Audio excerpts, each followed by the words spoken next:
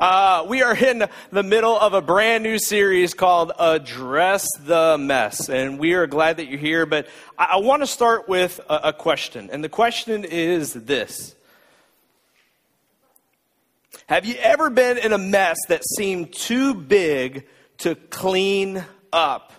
Like a mess that was just way too big for you to clean up. I have a lot of stories of messes that I've made that required a whole lot of cleanup. And one of them I'm not very proud of. My dad, he's a pastor, and he pastored in O'Fallon for 16 years. And he had one staff member with him, Mona Downs. And she was the associate youth pastor. And we were very, very close. She was actually here for the 10-year celebration, and then she drove all the way from Springfield to be a part of our Wright City launch as well. And I say all that to say that I want you to understand what I'm about to tell you. We still have a really, really good relationship, okay? But there was one night where, her and my dad, they had an office in O'Fallon, and she lived in a duplex. She had a roommate named Robin, and I thought it would be a good idea to break into her house. And so one day after school,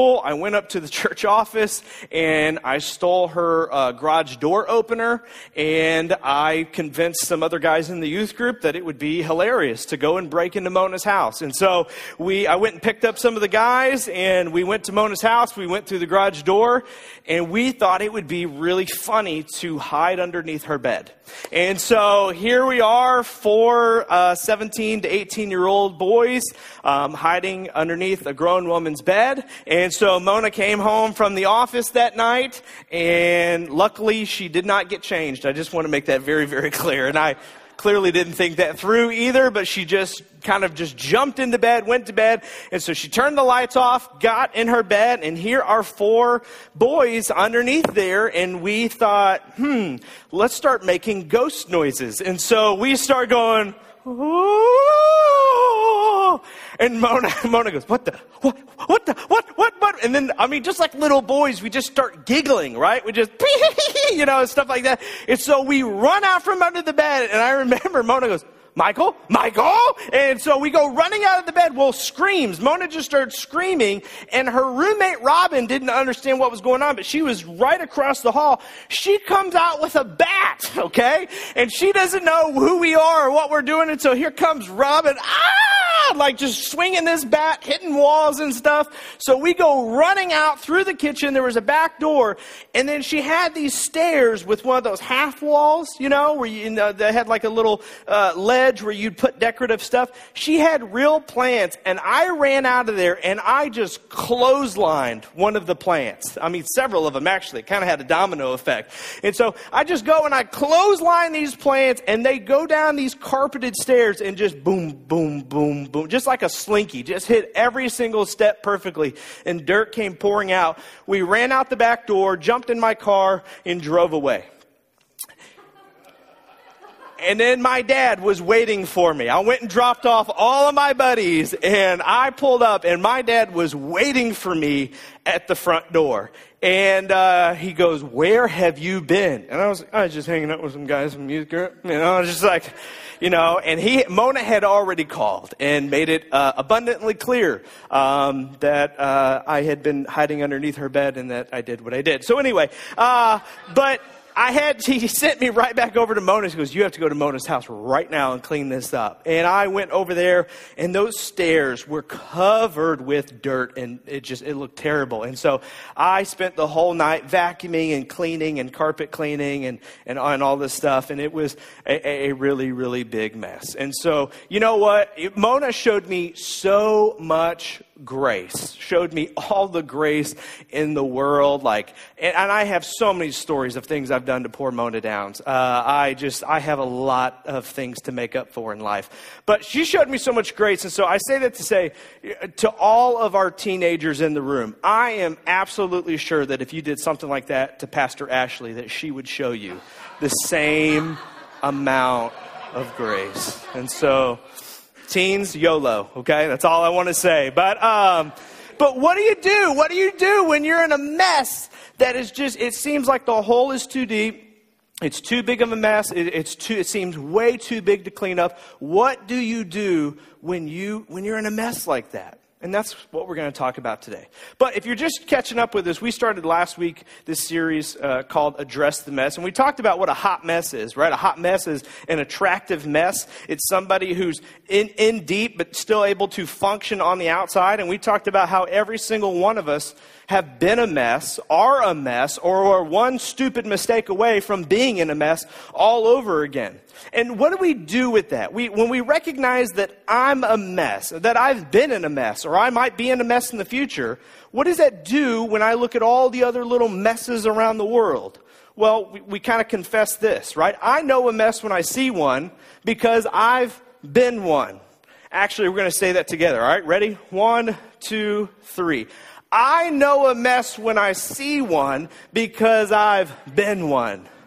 I've been one myself. And when we look at the words of Paul, when Paul talked about what this looks like when he wrote the Romans, which with the Roman Christians, some of them were old school, old covenant Christians. Some of them were Gentile, new covenant Christians. But he writes them and he talks about that every single one of us have fallen short of the glory of God. That every single one of us are a mess or have been a mess or will be a mess in the future. And so when he writes this letter, he says this should cause us to do two things.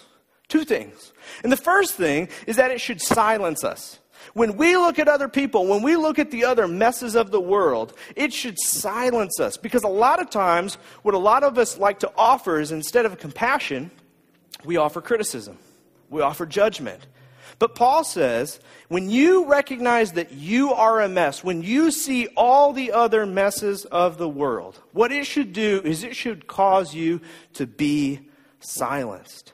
But he says something else that was very theological, very deep. And it's something that Paul noticed. It's something that C.S. Lewis would notice later. C.S. Lewis was an atheist, and he turned Christian. And he was able to see this and reason himself to believe that God was real. And it's this. It's that when we acknowledge our messes, we acknowledge the presence of God. When we acknowledge our messes, we acknowledge the presence of God. Every single one of us, whether we know the scriptures, whether we know God, whatever it may be, it doesn't matter. Every single one of us has the Spirit of God speaking to us. Every single one of us has a conscience and has a standard that we feel inside of it. It's an ought to inside of you that didn't originate with you. And where does that come from? What is that? What is that standard that we all uphold, that we argue with other people that we are keeping? Well, that's something beyond. That's something divine. That's something greater than us. And C.S. Lewis, when he saw this and when he thought of this, he thought, man, what is that thing? But it has to be the presence of God. And so when we acknowledge that I'm a mess, that I'm not perfect, I'm admitting that there is an unmess, that there is a perfect out there. Something that I can appeal to, something that I'm accountable to, something that's over me and beyond me. And so we talked a little bit about that and unpacked that. And I was so excited to see, there's a lot of people, a lot of my friends that watch that are atheists and humanists, and they're like, you're creating a very compelling argument that there is a God. And I said, well, that's exactly what C.S. Lewis said. And we talked about, one of the things we believe is that this mess of our world, this mess that we are, it's what brought God near to the world. But here's an even more personal way to say it, and this is what we're going to talk about today. This mess has the potential to bring God near to you. The mess that you're in right now, or the mess that you will be in the future, or the mess that you were previously in, it is an opportunity. And it's not an opportunity created by God. I've said this so many times. I don't believe everything happens for a reason. That's a cruel thing to put on God. I'm not saying that at all.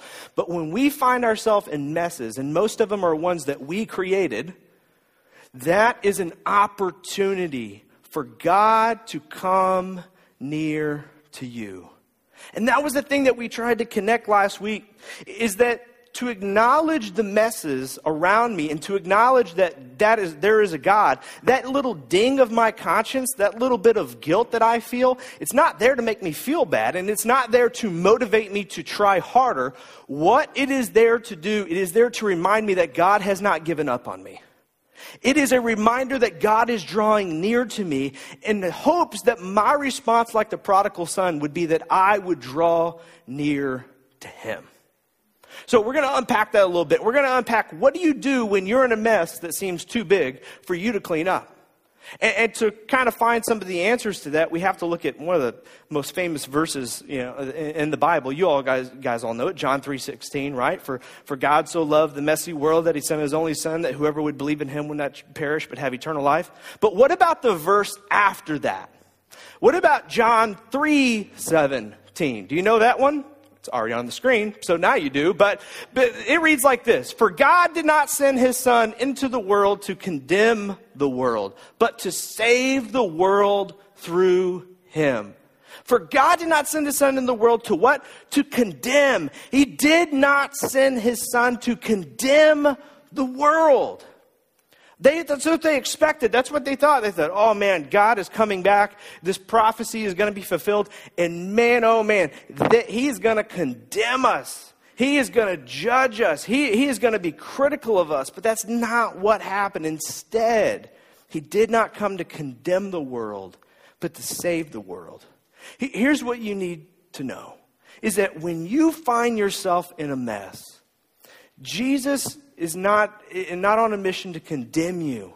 Jesus is not on a mission to hurt you. Jesus is not trying to put his thumb on you and make you feel this small. Jesus is come to save you. Even today, even now when we find ourselves in a mess, Jesus wants to save us from that mess. Jesus wants to deliver us from that mess. And throughout the New Testament, if you don't believe me, throughout the New Testament, you see all these stories, all these illustrations of times when Jesus was there to save people and to not condemn them. And I really recommend to you, look, I mean, don't count on me to read the Bible to you. You need to read the Bible for yourself and through your own lens. But if you go through, there are just so many stories where Jesus, he didn't condemn the world. He didn't condemn the people, the messes of the world who were brought before him. One of them, and again, I'm going to talk about several of them, but you probably have heard a lot of these, but the woman who was caught in adultery, right? The woman who was caught in adultery, she's caught in adultery, and the Pharisees, they wanted to trap Jesus. They wanted to throw him in this tricky situation where he had to say the wrong thing. And so they catch this woman in adultery. They let the guy go, and they basically kidnap her, keep her overnight, and they know that Jesus is going to be at the temple the very next day. And so they kidnap her the next day, they wake her up, they drag her through the streets, they bring her to Jesus, and they go, hey, this woman was caught in adultery. What do you do about this? Because the law, the 613 commands that are given to them in the Old Testament said, stone her, kill her, be done with her, condemn her. And so Jesus looks at him and looks at her. She's down. She's got her head down. She's basically waiting to be executed. And Jesus, he bends down. He writes something in the sand. We have no clue what it is, but I kind of always like to think of it as it takes one to know one. And he tells every single one of them, if you're without sin, then go ahead, pick up a rock and throw the first stone. And so they leave in shame. And this woman, she has her head down. She knows she's in a mess. She knows she's made a mess of her life. She knows she's in trouble. And do you know what Jesus says to her? Jesus says to her, look at me. Look at me. And he tells the woman, I do not condemn you. Where are the people who are critical of you? Where are the people who wanted to kill you? They're no longer here. Look at me. And he offers her, he invites her to follow him and to leave her life of sin behind. Later on, there's a man named Zacchaeus.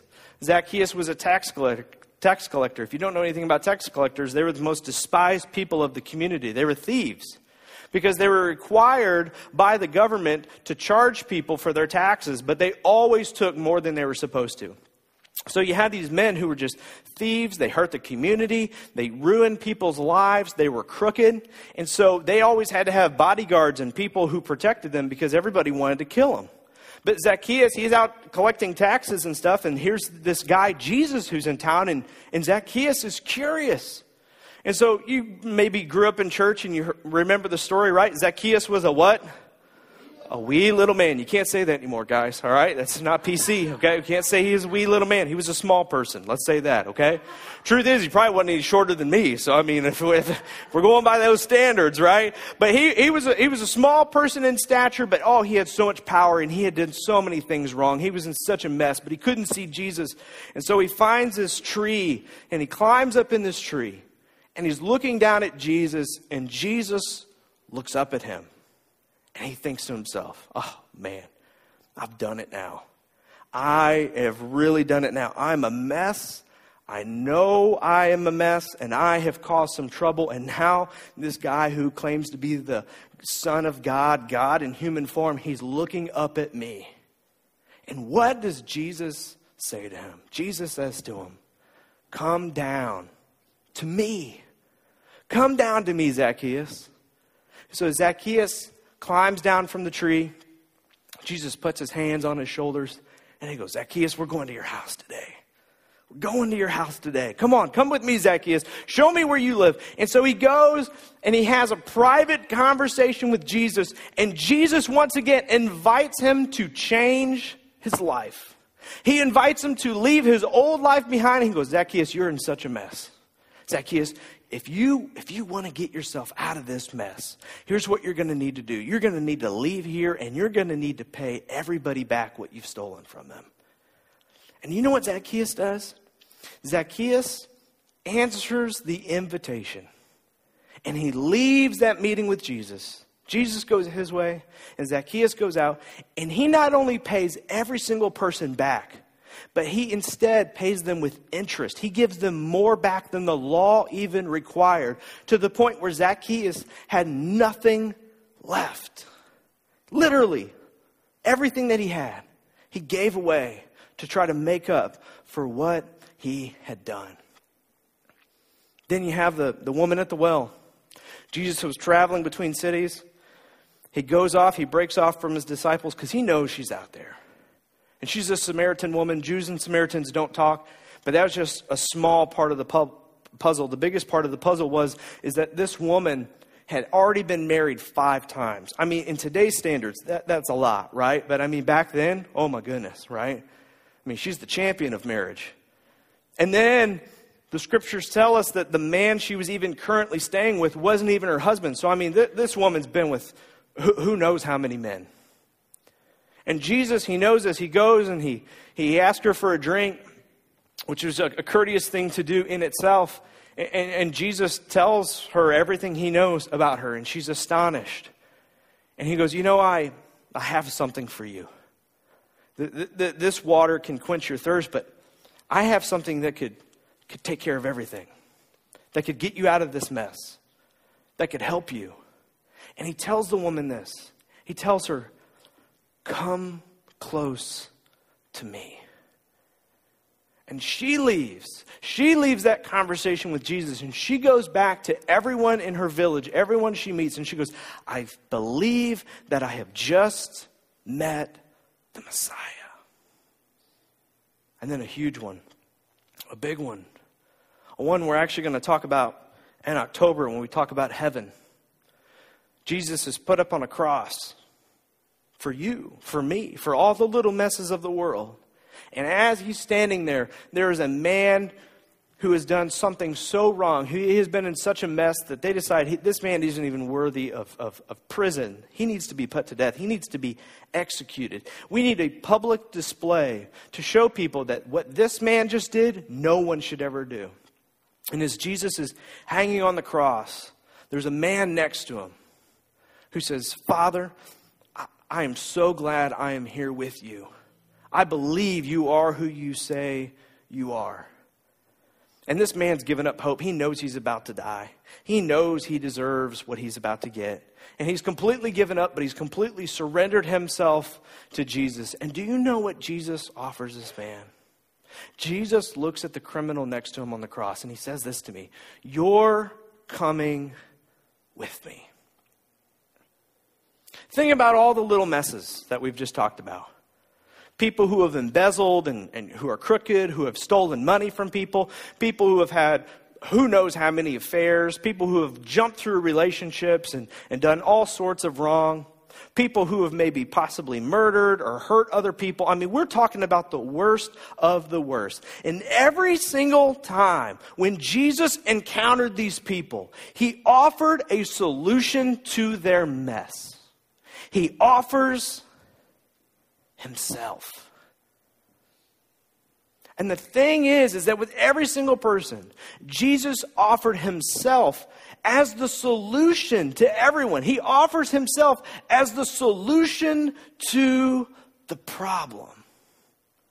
And I want you to catch something that's so important with each of these stories. If you go through these, and there's so many more stories, through each mess that people are in, Jesus invites people to follow him while they were still messy. Not after they figured out their mess. Not after they cleaned up their act. Not after they got right with Jesus. In the middle of their mess that they're still in, that they're still working through, that they're still going through, that they still haven't completely figured out, that they haven't perfected, Jesus invites them to follow him. Because it was through following him that they would find their way out of the mess. And for you, in the mess that you're in right now, or the mess that you will be in the future, here's what you need to understand. You need to understand that the solution, the only way out of this mess, is to follow Jesus out of it. And the invitation is the same for you. Your invitation in front of you is to follow him. And here's the good news. You can still do it while you're still messy. You can still do it as you're in the middle of it. There's so many people that I've been friends to, that I've invited them to church, and they're like, "You don't want me in that place. The roof's going to cave in, man. You don't want me in that place. Lightning would probably strike." I'm like, "Dude, I walk in there every Sunday and the lights just flicker. It's going to be okay, you know?" We have this idea that we have to be perfect, but the thing is that God doesn't want you to be perfect and knows that you can't be perfect. He wants you as your messy self, because as your messy self, he can actually have a relationship with you. Shortly after the woman who was caught in adultery, it's stories found in John, Jesus says something else that John writes down, and this is what he said. When Jesus spoke again to the people, he said, "I am the light of the world." He wanted every single person to know. He wanted every single person to understand that when you're in the middle of a mess, when you're in a hole that you can't get yourself out of, when you find yourself in that situation and you're in a dark place, he goes, I need everybody to understand who I am and what I've come to be. I am a light in the dark place. I am the only light there is. I am the only option that there is. You can't work yourself through this. You can't motivate yourself through this. There's no 30-day program. There's nothing like that. I am the light of the world. And I have come in the middle of your mess. I've come in the middle of your darkness to guide you and to show you a way out. And then he says this next. He says, "I'm the light of the world, and whoever follows me." Whoever follows me. And I want to be so clear about this, because this is a thing that as Christians and as churchgoers we get wrong so many times about what does that word follow mean. And I want to put it really simple. It's this. The people that chose to follow Jesus surrendered to Jesus. You got to understand this. The people that chose to follow Jesus out of their mess, they didn't just change their Facebook status. Okay? They didn't just slap a bumper sticker on the back. They surrendered their life to Jesus. Zacchaeus, he didn't leave that house thinking, well, that was a good tidbit. I'm going to have a great small group discussion about that this week. No, what did he do? He put it into action. He surrendered his life and he sold all of his possessions and he gave everything back that he needed to give back. The woman at the well, she went back to her village. She didn't go back to that relationship. She went back and she began to preach the gospel truth that Jesus was who he claimed to be. Matthew got up from the tax collector's table and he joined the disciples and he never looked back. Look, here's the thing. If you're in the middle of a mess or you're in the mess in the future and you're trying to find yourself out of that, it's very simple for me to go to say, well, the solution is Jesus, and you just start trying to pray your way out of it. But that is not how Jesus works. The only way that Jesus can help you out of the dark as a light and a guide in your life is for you to follow him, which means you have to surrender your life to him. You can't keep your old life and put it together with your new life. It doesn't work that way. You've got to walk away from your old life. You got to walk away from the tax collector's booth. You got to walk out of there and start making amends. And like the thief on the cross, die right there and be made new. And start a new life, start a new chapter, walking with Jesus. Because I've said this before, Savior, friend, those are things that Jesus did, but King is who he is. And as King, he wants to be the context of your life, not just a reference point. And then he says this, Jesus, and the rest of it, he goes, whoever follows me will never walk in darkness, but will have the light of life. You know what that means? That doesn't mean that things are going to be sunshine and rainbows. Doesn't mean you're never going to screw up. Doesn't mean that you're not going to not find yourself in a mess again. He says, but you'll have a light that no matter if you ever fall into one of those traps, you can find your way out. That the light in your life will help you navigate through that and find yourself out of that mess. And the thing that Jesus was saying is this: Since you weren't following Jesus into your mess, you will need to follow him to find your way out. You can't pray yourself out of it. Jesus isn't AAA. You'll have to follow him out of it.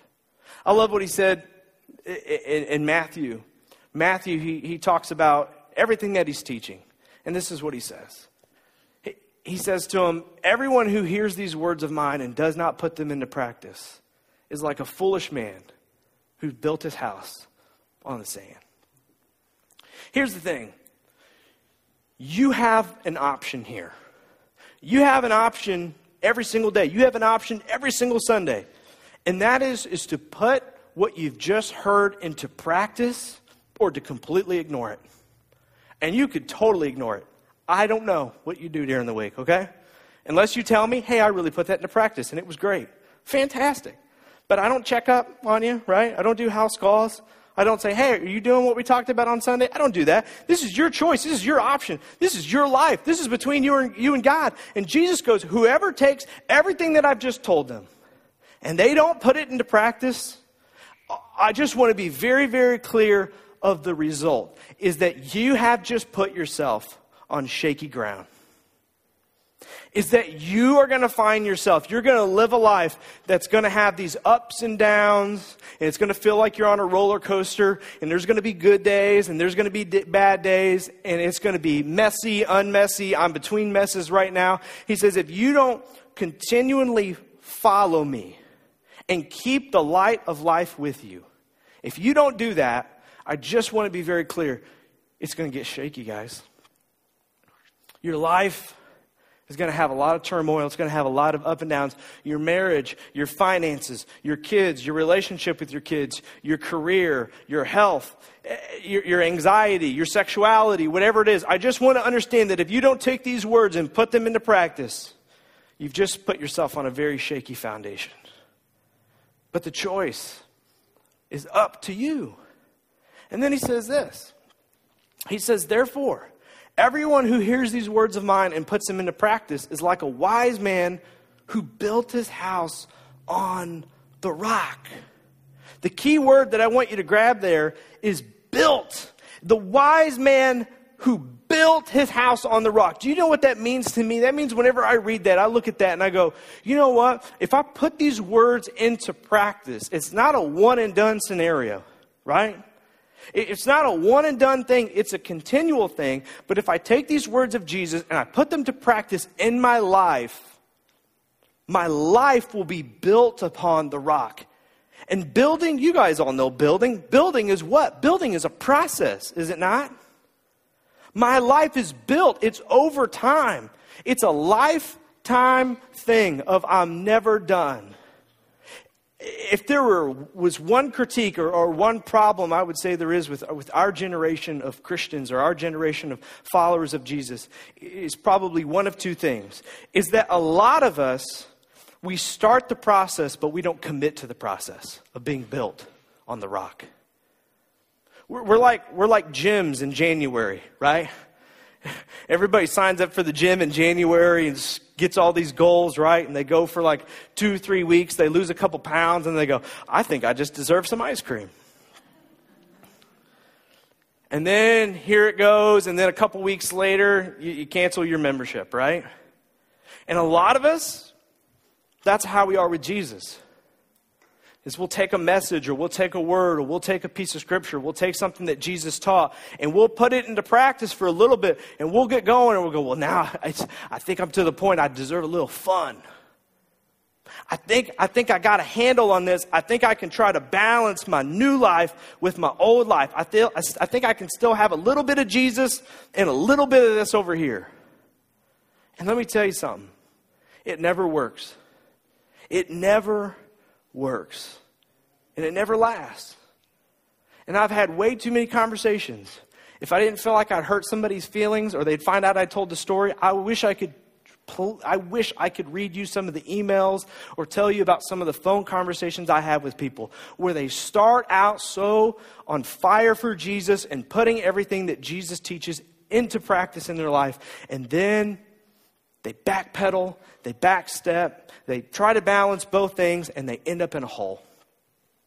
I wish I could tell you how many stories of those I have.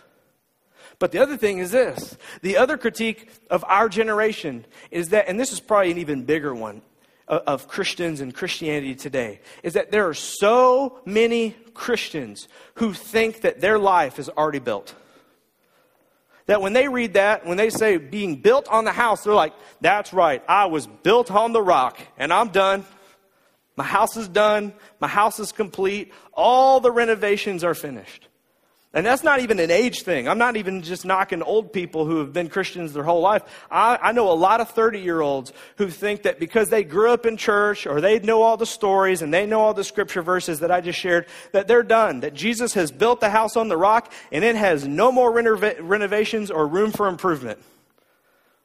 And the thing is that a lot of us walking around thinking that our stuff don't stink, and they have no understanding that there are so many people around us who are holding their nose. You're not done. You have a lifetime where Jesus wants to continue to build your life. And you're never to a point where you're just finished. You're never to a point where you're done learning. God is going to continually transform your life. But Jesus says this, he makes us a promise. He goes, but let me tell you something. If you would put these words into practice, if you would let me help you build your life, this is what he says. He says, then the rain came down, and the streams came up, and the winds blew and beat against that house. Yet it did not fall because it had its foundation on the rock. Jesus tells us, I am not promising you that there won't be storms in your life. There's going to be tons of storms. I promise you, in this world, you will have trouble. You will have messes. You will have things that you don't ever necessarily decide your way into, but will be put on you. And let me tell you, those are going to be rough. Those days are going to be hard. But here's what I want to promise you. I will never steer you wrong. And if you put these words into practice, if you follow me, when the rains come down and the flood waters come up, you will be able to survive. You will have resilience. You will stand firm because your foundation will not be based on your motivation. Your foundation will not be based on your strength. Your foundation will be built on me because I am the light of the world. So let me ask you a question. Are you right now in a mess? Are you right now in a mess that is way too big for you to clean up? A mess that maybe you haven't told anybody about, that people don't know. You're kind of just waiting for them to ask and find out. Or maybe you'll get caught and then maybe we'll all find out. Maybe it's a mess in your marriage. Maybe it's a mess in your relationship. Maybe it's a mess with your sexuality. Maybe it's a mess with pornography. Maybe it's a mess with drugs. Maybe it's a mess with your health. Maybe it's a mess with your finances. Maybe it's just a mess on how you treat other people. If you find yourself in that kind of mess, just think to yourself, this is a conversation between you and me. What's your game plan? What's the end game? How are you going to get yourself out of this mess? Because if it's just waiting it out, I want to let you know, it's not just going to go away. And if your solution is, well, I'm just going to try harder. Man, I've seen so many people try that route, and it never works out. If your solution is to try to pray it away, I got bad news for you. It's not how God works. God's not just going to turn off a switch inside of you. If he turned off that switch, he would have to turn off all kinds of other switches that are good. And so that's not going to work either. But you do have an option. You have an option to follow Jesus out of it. To allow Jesus to take the condition that you're in and build your life up. But you've got to take these words. You've got to take these things that we talk about every single Sunday. You've got to take your own faith into your hands and begin reading through those scriptures and not wait for me to bring up these issues, but for you to go through and to learn what living like Jesus looks like and to put them into practice for yourself. And your prayer should not be, God, get me out of this mess. Your prayer should be, Jesus, help me to be more like you. Help me to take what that verse says. Help me to take what you practice there. Help me to take what Paul said here and help me to do that every single day. That is your way out of this mess. So here's what I want you to do. I want everybody to stand with me. And I want you to just bow your heads right where you are. I want you to bow your head, close your eyes.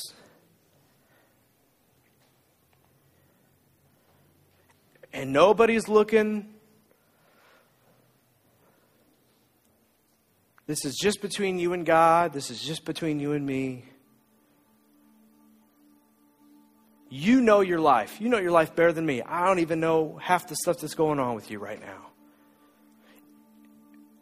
And one of those things that I talked about, or some of those things that I talked about, that may have been specifically for you. That may have just touched the nerve of like, oh my goodness, does he know? Does he know the mess I'm in? Does he know what is going on in my life? Does he know the fight that we've been having? Does he know what we've been agonizing over? Does he know what I've been doing? I don't. But God does. And here's the thing. If you're in the middle of a mess, God is standing over you just like that woman who was caught. And Jesus is saying, come with me. Look at me. Come down. I have not come to condemn you. I have not come to judge you. I have not come to make you feel bad about yourself. I don't want to make you feel guilty. I'm not here to put my thumb down on you. I'm here because I love you and I want you to know I haven't given up on you. And that I've seen the hole that you've been digging. And I want to help you out of it. But I'm not a magic genie. I can't snap this away. You've got to repent. You've got to turn this around. And the only way you can do that is not by your own strength or your own motivation. You've got to follow me out of this. If your prayer this morning is, Father God, Father, I am in a mess. And I need you to be the light of my life in this situation right now. I want, and again, nobody's looking around. Nobody else knows. I want you to just raise your hand if that's you this morning. If you're saying, like, I am in a dark place right now. I need some guidance and I need to follow my way out of it. If that's you, I just want you to raise your hand. Thank you. Thank you. Thank you. Thank you. See, you have no idea how many other hands just went up all around you. And that's because we're all in a little bit of a mess right now. If I were sitting where you were sitting, I'd raise my hand too. Because I've been in an emotional mess myself. But you know what? That's what brings us all here together today.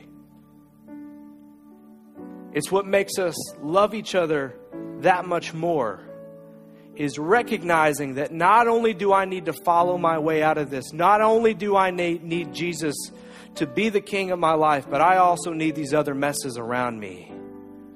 I also need these friends and these people who are struggling just like me to build this life that is worthy of continuing on, that God for some reason does love.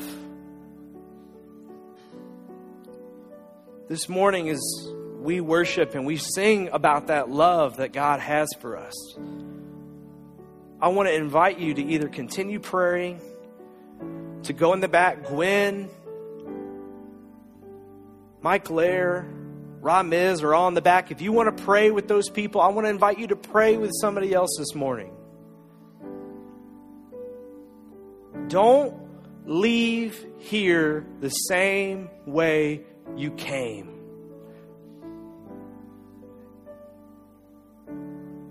Be like the Zacchaeus. Be like the woman at the well. Don't leave here the same, but walk out of here putting into practice what God has laid on your heart today. Father God, we give you our lives this morning. Father God, we surrender ourselves to you. You know the mess we've been in, and you know the messes that are ahead in life. So God, as you've seen some of us raise our hand this morning, would you help me to put into practice what you've told me today? Would you help me to follow you out of this mess? In your name we pray. Amen.